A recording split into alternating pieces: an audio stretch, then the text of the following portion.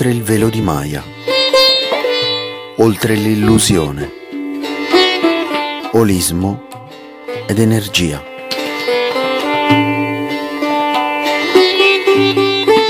È Maya, il velo ingannatore che avvolge il volto dei mortali e fa loro vedere un mondo del quale non può dirsi né che esista né che non esista, perché ella rassomiglia al sogno, rassomiglia al riflesso del sole sulla sabbia che il pellegrino da lontano scambia per acqua, o anche rassomiglia alla corda gettata a terra che egli prende per un serpente.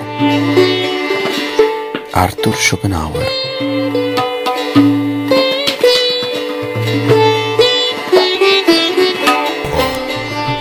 Ciao a tutti da Silvia Consolo, eccoci qui per una nuova puntata di Oltre il velo di Maya.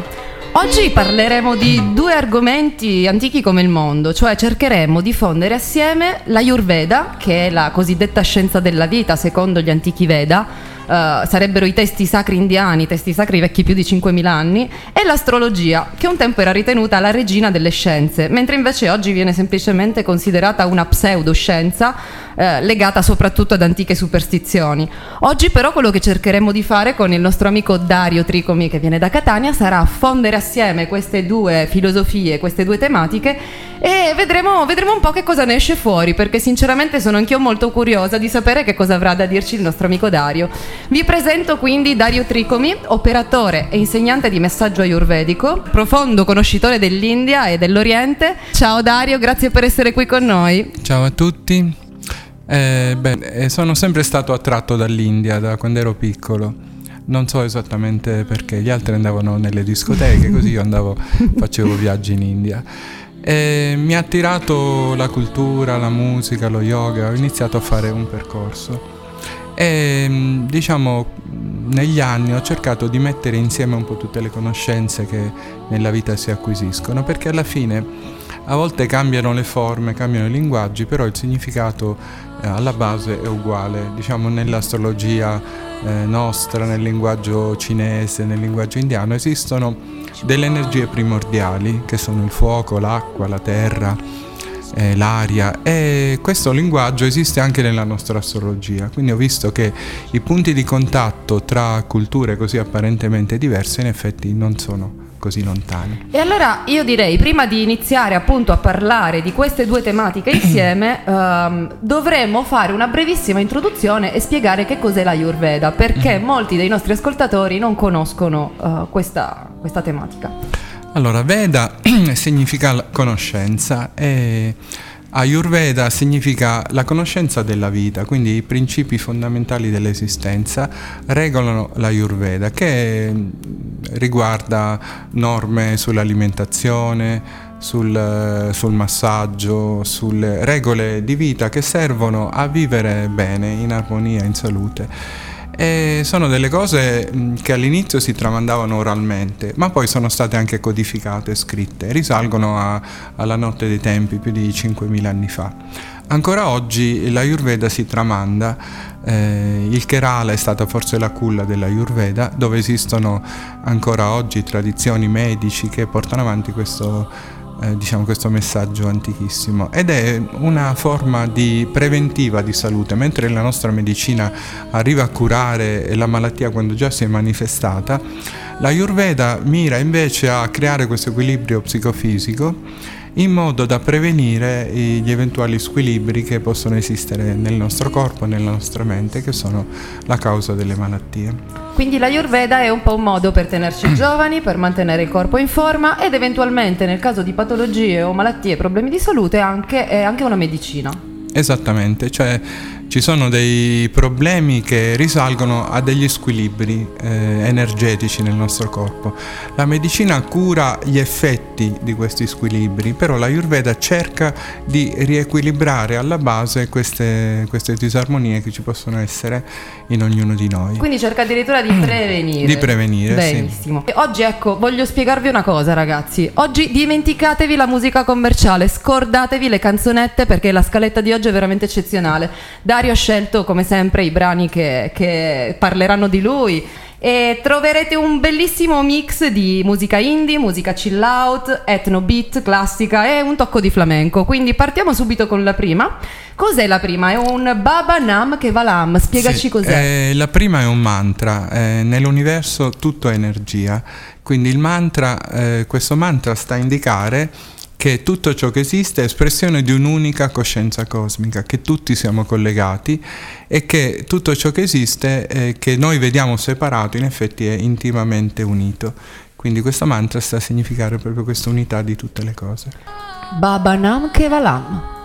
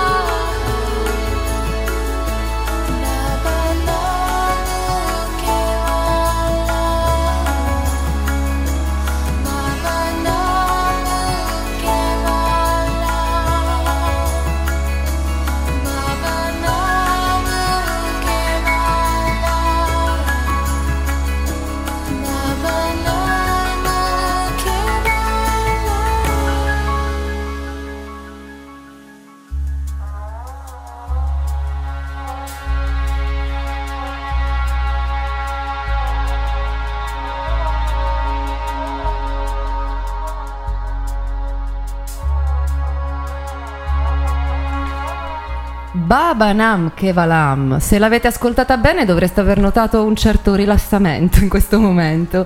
Ecco, questo mantra è un mantra sanscrito e che significa letteralmente tutto ciò che esiste è la coscienza universale, ma il vero significato più profondo è io mi fondo con la coscienza universale, io sono uno con la coscienza universale, con la coscienza infinita. Ecco, questo mantra viene cantato solitamente per prepararsi alla meditazione e come sapete la meditazione è uno stato di profondissimo rilassamento dell'essere in cui ognuno riesce appunto a entrare dentro se stesso ed è per questo che i mantra sono delle ripetizioni quasi ipnotiche che portano la mente ad andare via dalla realtà. Allora vorrei chiederti Dario di spiegarci brevemente qualcosa sui mantra, perché in effetti la vibrazione, il suono ha molta importanza. Allora, gli indiani, gli orientali pensano che come la superficie di un lago, quando è calma e trasparente, rende possibile guardare in profondità, allo stesso modo quando la nostra mente è calma e rilassata è più facile vedere in profondità. Il mantra in effetti ha 3 caratteristiche fondamentali. l'ideazione, cioè ciò che pensi diventi.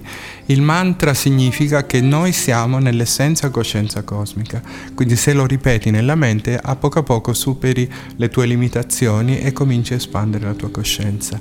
Ha una caratteristica pulsativa, si ripete secondo la respirazione, quindi il ritmo respiratorio rallenta e quindi la mente si calma sempre di più, ed ha una caratteristica vibrazionale, cioè il mantra risveglia un'energia primordiale che gli indiani chiamano Kundalini, che si trova alla base della colonna vertebrale, e il risveglio di questa energia permette di canalizzare la divinità latente presente in ognuno di noi e di portarla verso l'ultimo chakra, il settimo chakra nella ghiandola pineale, che è alla sommità del capo. Fermo un attimo, il chakra, il settimo chakra. Dobbiamo spiegare cosa sono i chakra a questo punto. Chakra vuol dire ruota. Sono dei vortici energetici che connettono il nostro corpo con l'energia cosmica, e ogni chakra è collegato con un elemento. Per questo qua entra il discorso della Ayurveda. Il primo chakra è collegato con la terra, il secondo con l'acqua, il terzo col fuoco, il quarto con l'aria e il quinto con lo spazio, con l'etere. Quindi il nostro corpo, quando è connesso con l'energia cosmica universale,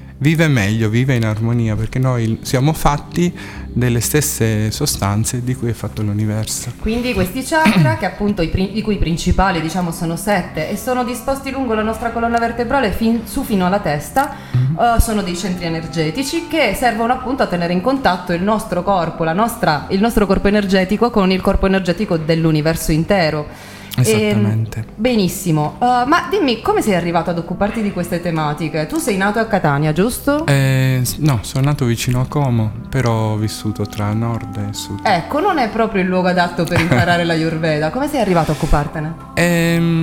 Ma io penso che gli indiani credono nella reincarnazione. Penso che in questa vita noi ci occupiamo delle cose di cui ci siamo occupati in altre esistenze, quindi abbiamo degli interessi che neanche noi riusciamo a spiegarci, no? Io per esempio la prima volta che sono andato in India e ho sentito il suono del sitar, mi sono reso conto che suonavo la chitarra come si suona un sitar. Wow, questo è fantastico. E quindi quando ho conosciuto il sitar dico, ma io questo volevo suonare. Quindi stiamo parlando di vite passate. Supponiamo che tu in una vita passata allora hai abitato in India e sei stato magari un suonatore di sitar. E vorrei anche farvi notare, per chi non lo sapesse, che Dario Tricomi è proprio il suonatore di sitar che si trova sulla nostra sigla, sulla sigla di Oltre il velo di Maya, quindi potete guardarlo e sentirlo suonare direttamente. Ok, Dario, e allora hai scelto come prossimo brano Ravi Shankar e Philip Glass in Passage. Ora, questo è un album uscito negli anni 90 e che è nato dalla collaborazione di un compositore classico, anche se molto all'avanguardia, e un compositore tradizionale indiano. Entrambi avevano un approccio molto intellettuale alla musica, infatti hanno creato dei mix fantastici. Ora, Ravi oggi è considerato the godfather of the world music, perché dopo aver introdotto in Occidente appunto i ritmi indiani, ha influenzato la musica di tutto il mondo, creando nuovi ritmi e nuove melodie che poi hanno ispirato tanti. Ecco, allora un brano tratto dall'album Passage di Ravi Shankar e Philip Glass.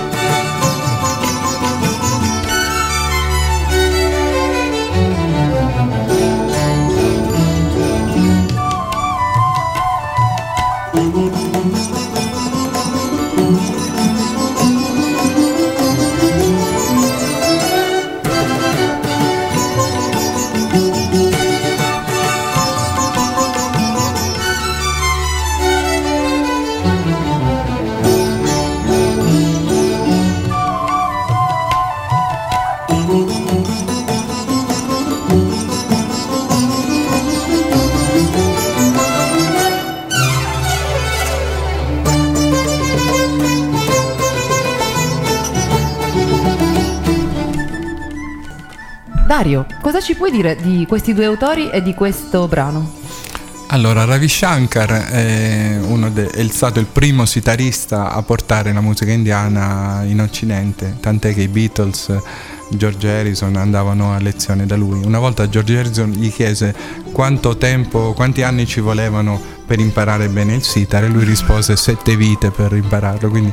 Allora è vero, Dario, ha imparato in un'altra vita, o almeno in altre 6. Forse. Invece Philip Glass, in questo periodo della sua vita artistica, faceva una musica minimalista, cioè prendeva un brano, una melodia e lo ripeteva all'infinito, no? Quindi qualcosa che si collega un po' all'idea del mantra, che viene amplificato, esatto, e quindi ripetuto. In questo brano hanno cercato un connubio, perché Ravi Shankar è sempre stato uno sperimentatore e non era visto molto positivamente dagli indiani, che sono più tradizionalisti. Lui ha sempre cercato collaborazioni con artisti diversi, cercando di mescolare la sua musica con altri generi musicali. Quindi troppo innovatore per la tradizione. Vabbè, ma ne sappiamo qualcosa, viviamo in Sicilia. Ma ecco, arriviamo adesso al sodo, arriviamo proprio al nocciolo. Come hai scelto di combinare Ayurveda e astrologia? Come queste due filosofie si legano assieme e che cosa esce fuori da questa combinazione?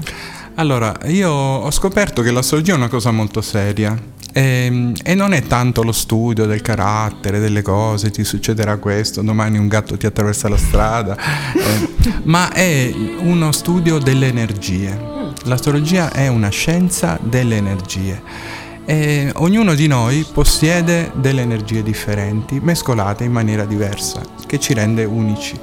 Quindi ho visto che c'erano tante similitudini con l'idea dei 5 elementi dell'Ayurveda e l'idea dei 4 elementi dell'astrologia, cioè acqua, aria, terra e fuoco. Noi abbiamo l'energia primaria che ci dà la posizione del Sole, cioè ci sono segni di acqua, di aria, di terra o di fuoco, e quello è un po' il nostro biglietto da visita. Noi abbiamo quell'energia che ci accompagna tutta la vita.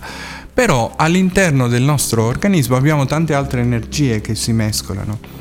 Il fuoco è l'energia dell'entusiasmo, della voglia di fare, della positività. L'acqua invece è il sentimento, no? Ciò che muove le nostre passioni, ciò che nell'acqua nasce la vita, no? Quindi, come nell'Ayurveda, l'acqua è colei che trasmette la vita, e anche noi siamo nati nell'acqua, no? Siamo nati in un ambiente acquatico e poi ci siamo evoluti.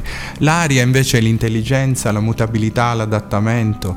La terra è la concretezza, la necessità di realizzare le cose che pensiamo. Quindi la mescolanza di tutti questi elementi ci fa capire come possiamo fare per realizzare le cose che abbiamo in mente. Se non abbiamo terra, non abbiamo radici, è difficile che i nostri pensieri riescono a realizzarsi. Se non abbiamo l'energia del fuoco, diventiamo troppo intellettuali, troppo freddi. Quindi è importante sapere mescolare tutte queste 4 energie per rendere la nostra vita più armonica e più equilibrata. E in effetti in questo l'Ayurveda ci aiuta tantissimo, perché conoscendo la propria costituzione, sapendo se i nostri elementi principali sono più terra, aria, acqua, fuoco, etere, noi possiamo coprire quelle carenze. Io ad esempio personalmente sono molto aria, un po' fuoco, ma mi manca moltissimo l'acqua, mi manca moltissimo la terra, e in effetti non ho un buon radicamento, non mi sento molto radicata. Io, conoscendo questo di me, posso, grazie all'Ayurveda, che appunto è una scienza medica, quindi tramite gli alimenti oppure tramite uno stile di vita diverso, posso integrare gli elementi che in me mancano.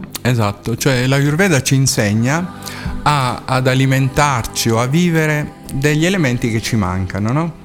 Mentre l'omeopatia lavora con i simili, invece noi lavoriamo con gli opposti. Se io sono fuoco, ho bisogno di raffreddarmi un po', perché troppo fuoco, se mangio alimenti che aumentano questo mio fuoco, avrò dei problemi di fuoco, di eccesso di fuoco, quindi infiammazioni, ulcere, problemi dovuti dall'eccesso di fuoco. Se sono troppo aria, sento freddo, mi manca il fuoco, mi manca il calore, quindi devo compensare con cose che creano il calore nel corpo, e questo si può fare sia attraverso l'alimentazione, lo stile di vita, i massaggi, i trattamenti che servono a compensare gli elementi che ci mancano. Ma quindi un massaggio può compensare in me un elemento? Cioè semplicemente con il tocco delle mani, perché tu sei un massaggiatore, sei un insegnante di massaggio ayurvedico, quindi se a me manca l'elemento fuoco, con un massaggio ad hoc riesci a far amplificare all'interno del mio corpo questo elemento fuoco? Sì, noi abbiamo anche nei tocchi 4 tocchi fondamentali. Abbiamo un tocco di fuoco che riscalda,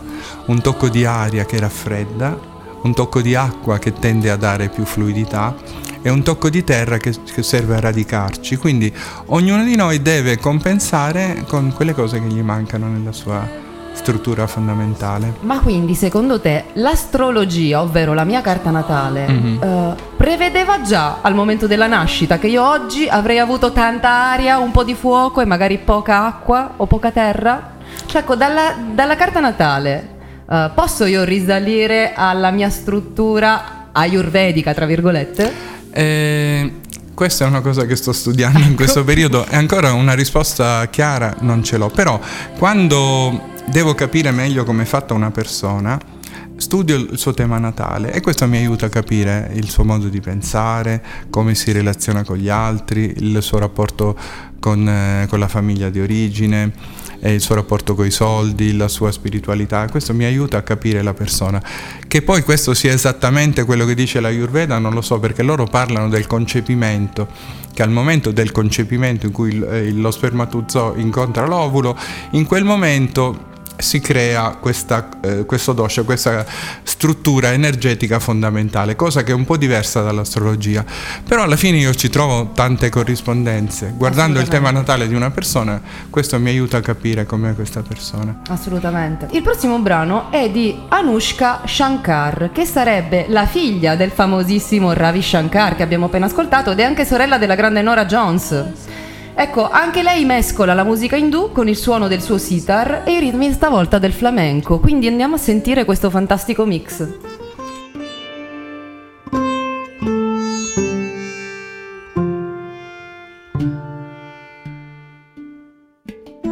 Be no bird and be polite, say goodbye and say hello.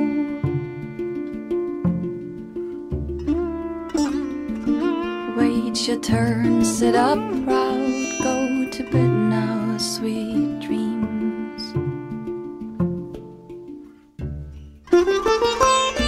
Find the kind heart, rest your feet and soul.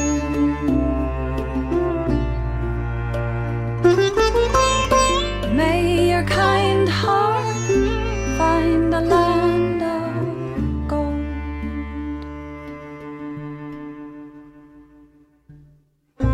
Pay attention, say your name, listen closely and keep warm.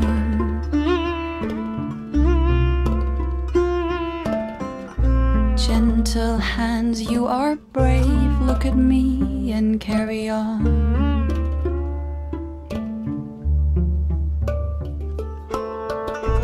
All is good, I love you, you can hear me, you can call.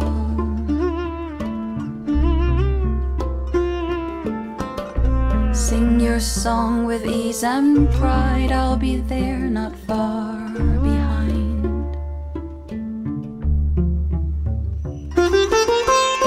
Find the kind heart, rest your feet and soul.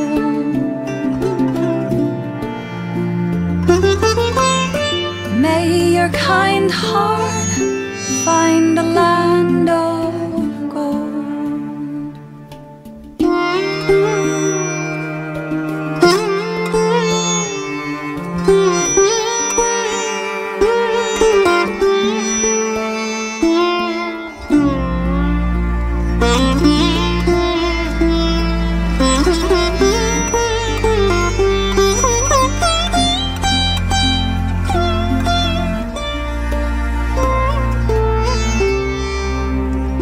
Tell them I want. Tell them I want. Tell them I want.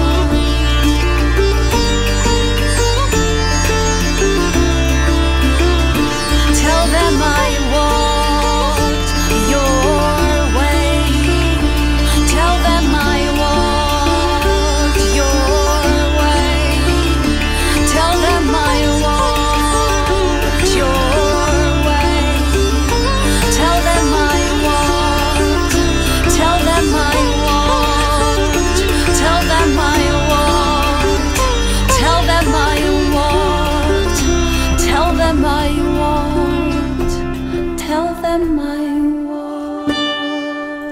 Land of Gold di Anushka Shankar. Ecco, abbiamo parlato di energia, dei diversi tipi di energia.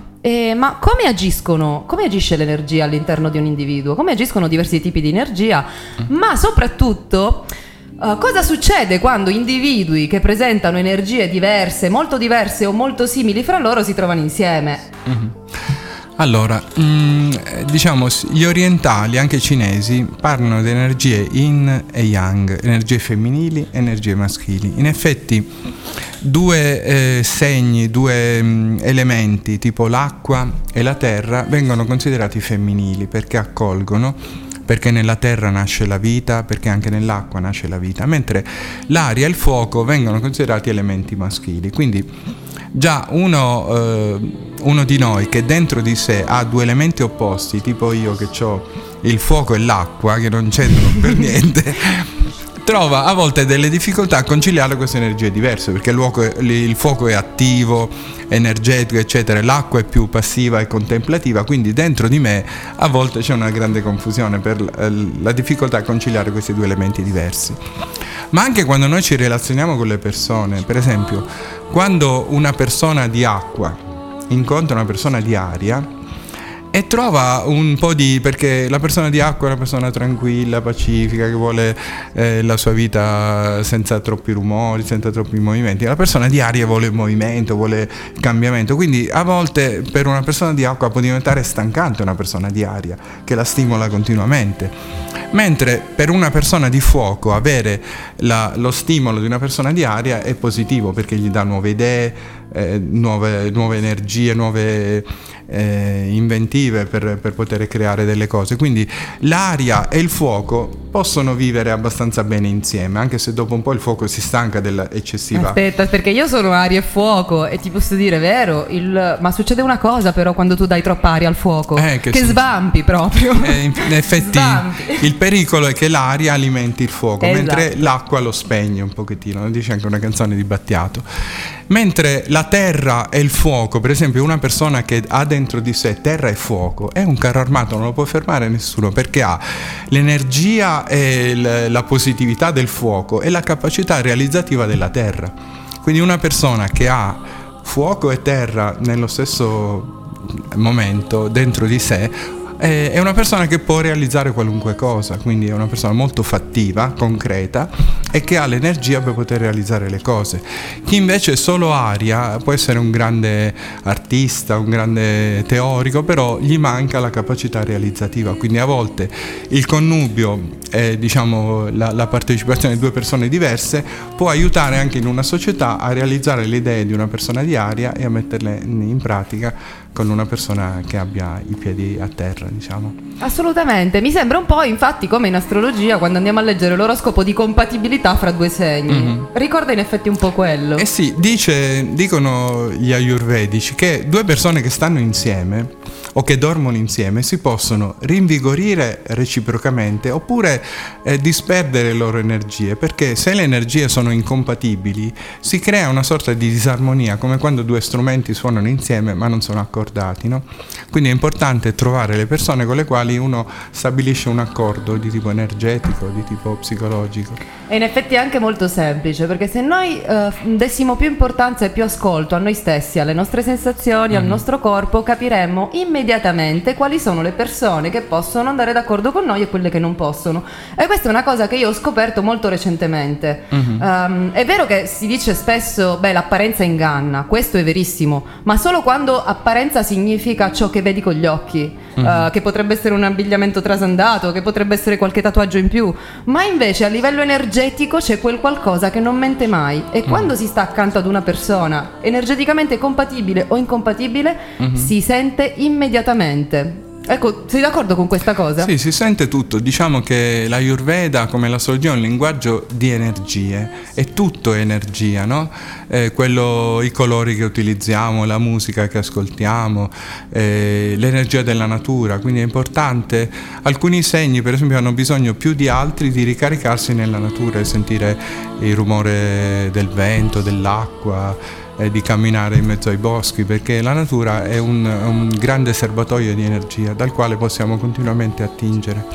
E quindi a proposito di natura non possiamo che mandare adesso in onda Hari Prasad Chaurasia, il quale diciamo che riplasmando la tradizione musicale indiana con tanta innovazione, egli ha più o meno creato nell'ambito della moderna musica classica un suo proprio stile musicale molto particolare. Anche questo è stato di ispirazione per molti. Ed ecco, ascoltiamo quindi questo brano nel quale sentiamo il suo famosissimo flauto di bambù.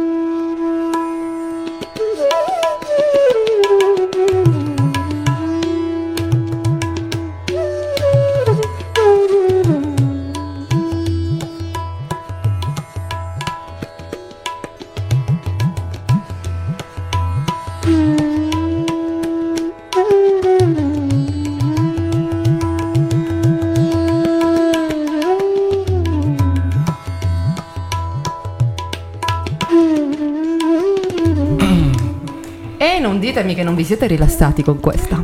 Allora, Dario, dicevamo energia e elementi. Ma se ho un eccesso o una carenza di un elemento, spiegaci un po' più nello specifico cosa fare, perché ovviamente con l'alimentazione si può integrare, perché gli alimenti stessi alcuni contengono più l'elemento terra, alcuni più l'elemento acqua, fuoco, eccetera, eccetera. Quindi se io mangio degli alimenti che contengono molta acqua, posso ricaricarmi di questo elemento, ma fisicamente, per chi non conosce appunto l'utilizzo degli alimenti, come fa? Cioè, esistono degli esercizi, esistono delle tecniche, delle pratiche che magari non siano il massaggio, perché per il massaggio ci vuole qualcuno che lo faccia, che me lo faccia, certo. E se sono sola? Sì. Sono rovinata. Te la canti e te la suoni. Diciamo che l'Ayurveda intanto stabilisce 3 tipologie fondamentali. I Vata sono quelli che vivono nell'aria, i Pitta vivono nel fuoco, i Kapha vivono nell'acqua e nella terra e hanno 3 strutture fisiche diverse. L'aria è più esile, il Pitta è più normale, cioè più muscolato, il Kapha ha una struttura bella importante. Da un punto di vista medico possiamo dire che il Vata è un ipertiroideo, è sempre in movimento continuamente, quindi ha un metabolismo molto accelerato, mentre il kapha è un ipotiroideo, la tiroide funziona di meno e quindi ha un metabolismo più lento. Il pitta sta nel mezzo, quindi è equilibrato. E quindi noi, conoscendo la nostra tipologia principale, possiamo fare da una parte per il kapha cose che riattivano il suo metabolismo, quindi che lo mettono in moto, e per il vata cose che invece lo rallentano, mentre il pitta deve lavorare soltanto sull'equilibrio del suo fuoco interno. E quindi anche lo yoga può aiutarci, no? Che so, la meditazione, le posizioni yoga possono aiutare il vata a calmare la sua mente, che è sempre continuamente in movimento, e da un altro punto di vista possono aiutare il pitta, che è sempre dinamico in movimento, a avere un attimo di pausa e di riequilibrio, e dall'altra parte possono aiutare il kapha ad avere un po' più di dinamismo nella vita, a muoversi, quindi ad avere una funzionalità migliore del suo metabolismo. Quindi in base alla nostra costituzione, per esempio, non è vero che un tipo di alimentazione può essere adatta a tutti. No, le diete o il modo di mangiare non è adatto a tutti. Un alimento può andare bene per una persona ed essere invece dannoso per un'altra. Questo in effetti è una delle cose che ho riscontrato quando ho fatto il corso per diventare nutrizionista. Ecco. E durante questo corso, ovviamente fatto a Catania con professori dell'Università di Catania, mi hanno insegnato come si fa una dieta, come si prepara una dieta. Ma mai nessuno mi ha spiegato che per alcune persone è consigliato utilizzare certi alimenti, per altre persone è sconsigliato. Ora, non per ignoranza strutturale, ma semplicemente perché nella nostra cultura e nella nostra tradizione noi non teniamo in considerazione queste differenze metaboliche, cosa che invece in Oriente hanno sempre fatto e non hanno mai smesso di farlo. Certo. Ecco, allora, un'ultima domanda su questo. Ad esempio, io che sono vata, anzi, io che sono, diciamo, un 60% vata, un 40 pitta più o meno. Sì. Che cosa mi consiglieresti di fare? Allora, il vata ha bisogno di calore. Perché mamma mia, lo sai, vero che ho bisogno di calore. La persona di vata, come la nostra Silvia, veste col cappotto anche in piena estate.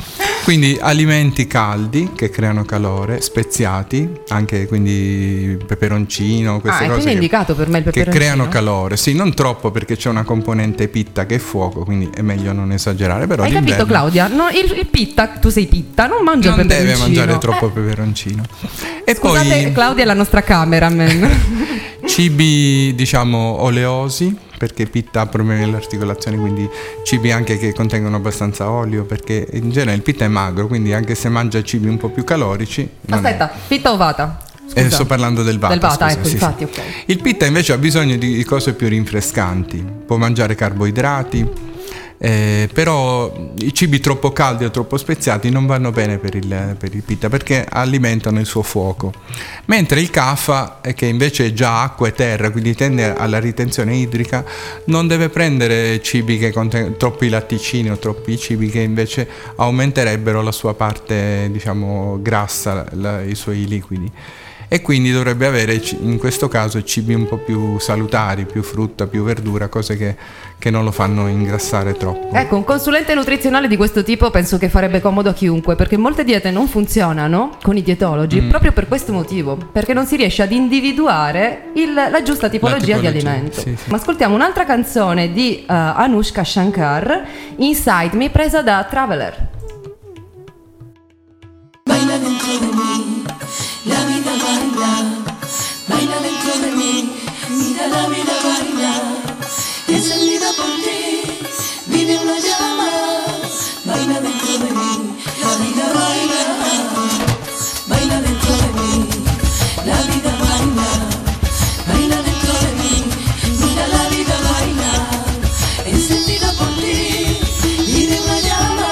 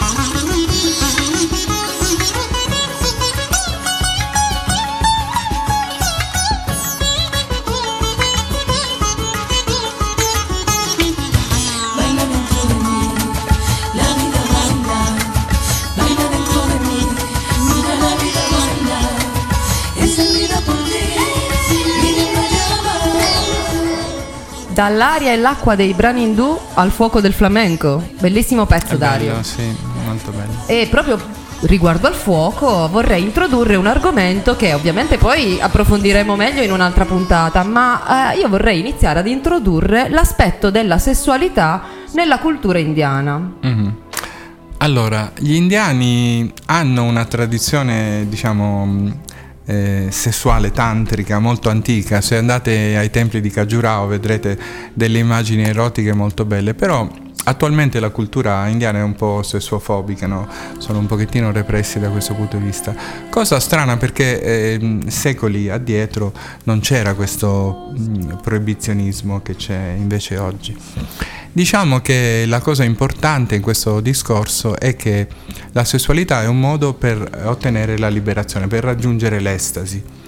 Quindi noi la sessualità nella nostra società la usiamo come una merce di scambio, no? Tutto dai giornali, le televisioni, eccetera, tutto parla di sesso, ma di un sesso mercificato, che non è un sesso vero, un sesso spirituale. E invece lo yoga parla di questa unione tra il maschile e il femminile, che è anche dentro di noi. Quando noi svegliamo l'energia di Kundalini e questa energia risale fino alla sommità del capo, realizziamo l'unione proprio tra il maschile e il femminile. E lo stesso quando noi incontriamo una donna o una donna incontra un uomo, diciamo che l'energia primordiale, l'energia creativa, che è quella femminile, e la coscienza cosmica si uniscono. E quest'idea di unione è alla base un po' di tutto lo yoga, cioè non sono soltanto due persone che si uniscono, ma sono due principi vitali che vengono in contatto, il principio creativo tipico della donna e la coscienza tipico dell'uomo. Nelle immagini indù che vediamo Shiva abbracciato alla sua compagna, diciamo, sta tutta la simbologia del messaggio dello yoga e del tantra, cioè il maschile che si unisce al femminile, Shiva, la coscienza che si unisce a Shakti, all'energia creatrice, e dà luogo alla creazione. Tutto l'universo non è altro che l'unione tra la coscienza e l'energia. C'è uno sloka, una frase sanscrita che dice Shiva Shakti Atmakam Brahma, cioè l'unione di Shiva e di Shakti, cioè della coscienza e dell'energia, hanno dato luogo a Brahma, tutto ciò che esiste, a tutto l'universo. Quindi riuscire a combinare queste due energie è la chiave stessa di tutta l'esistenza. E qui stiamo proprio parlando dei Veda, i testi vedici, gli antichi testi sacri. Ma quindi all'interno di ognuno di noi bisognerebbe trovare il perfetto equilibrio fra energia maschile ed energia femminile. Ora, ovviamente questo si realizza appieno quando c'è questa risalita della Kundalini, che per chi non conosce in effetti lo yoga è un po' complicato capire cos'è la Kundalini, ma ve lo dico in due parole. La Kundalini è appunto un'energia che dalla base della colonna vertebrale, esattamente dal perineo, si libera, sale lungo tutta la colonna vertebrale appunto fino all'apice della testa e può produrre effetti di vario tipo, perché chi ha avuto tu appunto io ne ho avuto esperienza e non sapevo nemmeno cosa fosse la Kundalini, però vi posso dire quello che ho provato è stata una fortissima scarica elettrica che è salita verso l'alto. E quando è arrivata alla testa poi è successo un po' di tutto, perché sono partite visioni, sensazioni molto forti, ecco, direi uno stato di trance molto profonda che mi ha portato in effetti a sentirmi un tutt'uno con l'universo. Io per pochi istanti mi sono sentita tutt'uno con l'universo e in effetti ora penso sì, avevo quindi messo insieme la mia energia maschile e la mia energia femminile. Ma al di là di questi momenti di estasi che sono molto rari e comunque non capitano a molte persone, come può ognuno di noi nel suo piccolo e nella vita di tutti i giorni cercare appunto di trovare questo equilibrio? Diciamo che è importante seguire una disciplina, come in tutte le cose, una pratica costante, perché non è così importante che io un giorno ottengo l'illuminazione e poi gli altri giorni vivo normalmente, come il cammino della formichina che ogni giorno mette da parte un granellino e va sempre avanti, no? Quindi le pratiche costanti servono ad affinare il corpo, a renderlo più sottile e ad affinare la mente. E aspetta, spiegaci più sottile, perché più noi per sottile intendiamo la sottilezza. Diciamo, noi abbiamo circa 50 ghiandole nel corpo. Che ognuna di queste comanda un'emozione diversa. Se io per esempio non ho il controllo sulla rabbia, mi sarà difficile meditare.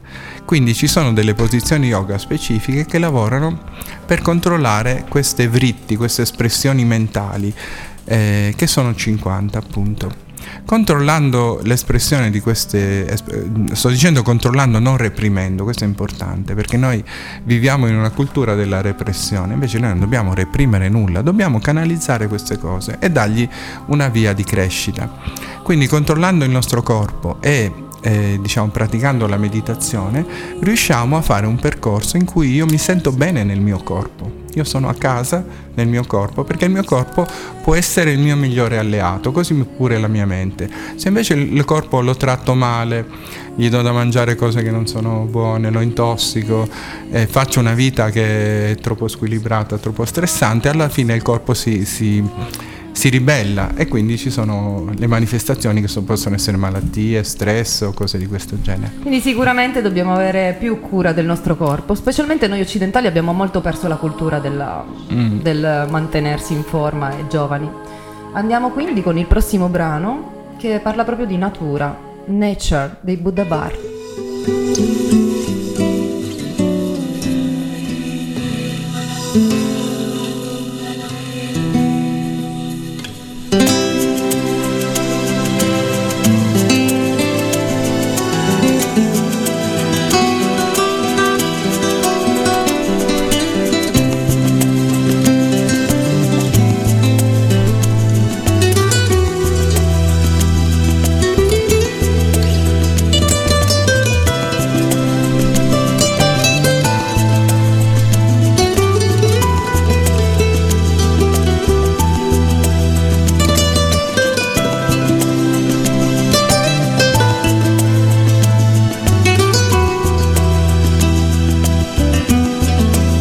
vas a olvidar.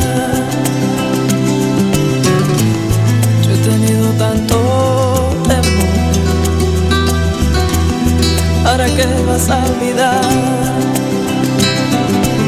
Si solo quiero tu amor.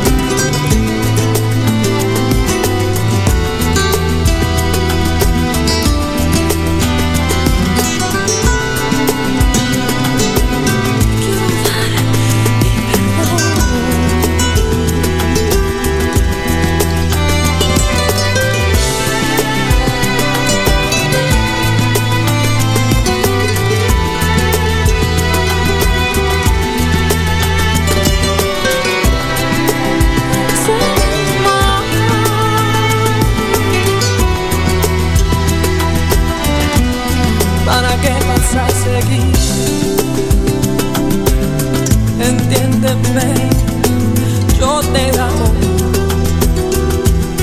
y luchar por una vida que vale la pena, eso es amor, entiéndelo, amor. Y yo tengo perdón, yo te tengo perdón, que tengo más que eso. Yo te tengo amor, te quiero dar todo lo que tú quieras. Sé de amor,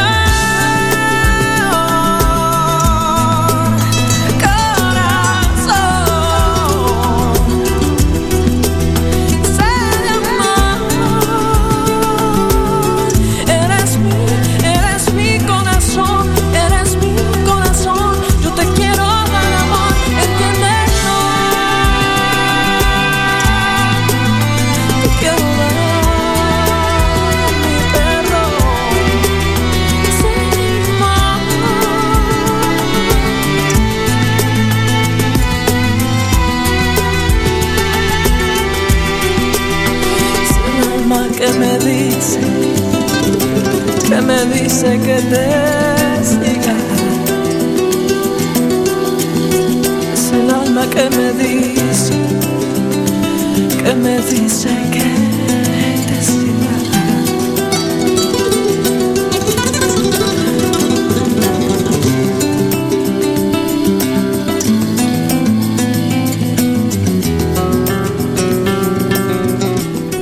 Rieccoci a Radio RDE per parlare di Ayurveda, astrologia, energia, tantra, insomma un po' di tutto con Dario.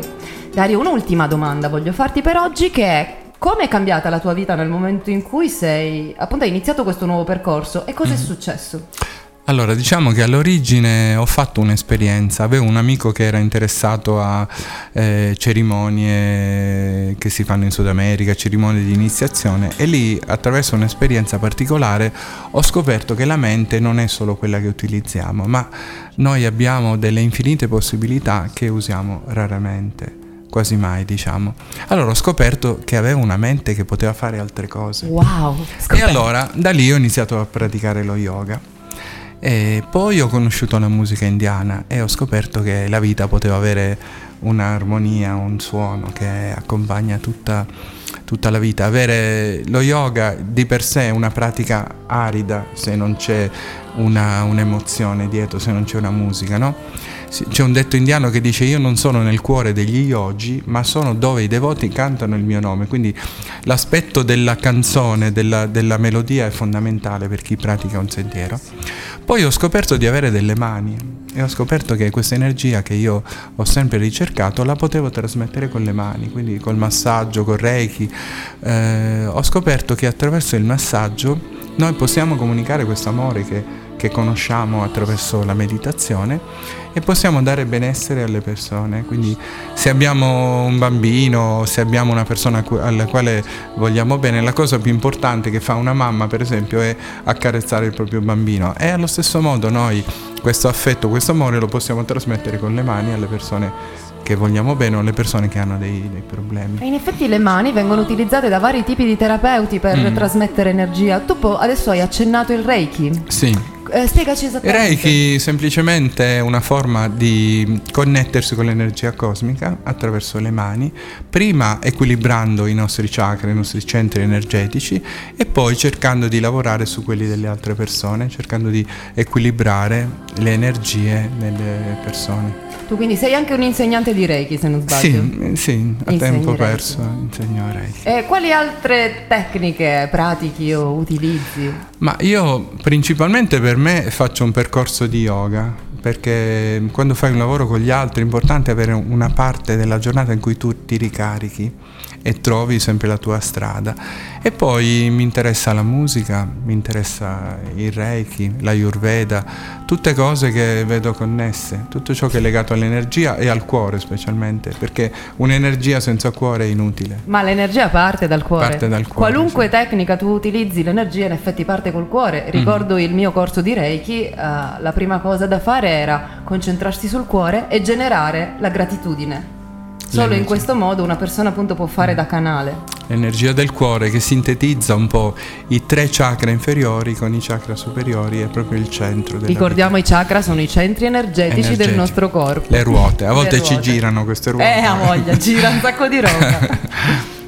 Va bene, quindi penso che è importante, noi abbiamo potuto dare degli input, perché non si può in una trasmissione spiegare lo yoga, l'Ayurveda, però è stimolare la curiosità e la voglia di intraprendere un percorso. Nella vita è importante che ognuno segua un suo percorso, segua la propria natura. Assolutamente, ogni strada va bene purché ci porti appunto a riscoprire noi stessi. E la stessa cosa vale un po' per le religioni. Tutte le religioni vanno bene, non ce n'è una migliore dell'altra. Ognuno si identifica con quella che lo rispecchia di più, ma infine tutte le religioni portano a un'unica grande cosa, che è l'amore. Perché tu vuoi dirmi che Gesù non predicava amore o che Buddha non predicava amore? Sì, è come salire sulla cima di una montagna, puoi scegliere strade diverse, ma quando sei su vedi che tutto è uno, cioè che non c'è questa divisione. Esatto, anche perché vorrei aggiungere, quando Gesù parlava non esisteva il cristianesimo e quando Buddha parlava non esisteva il buddismo. Queste sono solamente costruzioni che poi noi abbiamo sentito il bisogno di creare per giustificare mentalmente, per capire meglio di che cosa si trattava, ma in realtà è quello, è amore. Quindi ragazzi, fate l'amore, non la guerra. Grazie Dario per essere stato qui in radio con noi. Mi piacerebbe tantissimo riaverti per affrontare appunto altre tematiche. Come possono le persone rintracciarti nel caso in cui volessero appunto chiederti qualche consiglio o magari non so fare qualche corso con te? Potrebbero su Facebook cercare Dario Tricomi il contatto e poi potrò indirizzarli. Conosco dei maestri, degli insegnanti anche che possono insegnare la meditazione. Abbiamo un centro anche a Catania dove possono venire gratuitamente, perché lo yoga lo insegniamo gratuitamente per tutti. Benissimo ragazzi, quindi come vedete non sempre c'è lucro, non dovunque. Infatti. Se volete fare yoga gratuitamente contattate Dario, potete appunto cercare su Facebook Dario Tricomi oppure potete scrivere alla nostra redazione e noi vi daremo i suoi recapiti. Quindi vi saluto per oggi. Grazie per essere stati qui con noi a questa puntata di Oltre il velo di Maya e alla prossima settimana. Grazie a tutti. Voglio vederti danzare come le zingare del deserto, con candelabri in testa, o come le balinesi nei giorni di festa.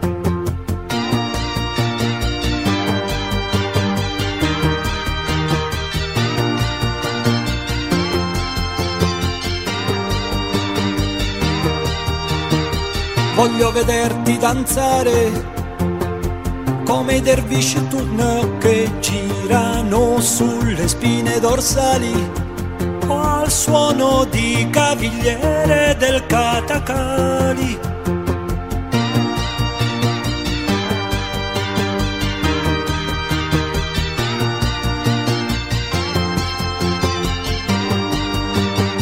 E gira tutti intorno la stanza mentre si danza, danza. E gira tutti intorno la stanza mentre si danza.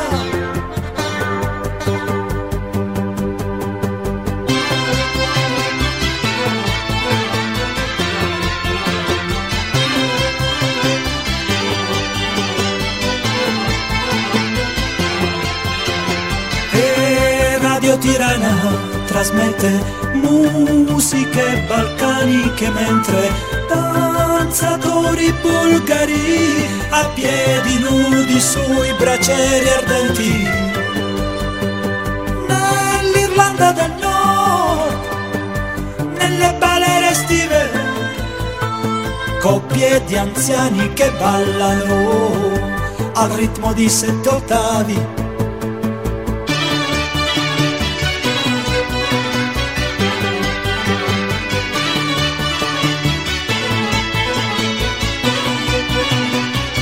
Gira tutti intorno alla stanza mentre si danza, danza.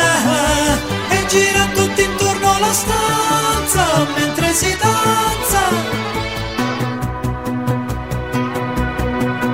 Nei ritmi ossessivi la chiave dei riti tribali, regni di sciamani e suonatori zingari belli. Nella bassa padana, nelle balere estive, coppie di anziani che ballano vecchi valzer viennesi.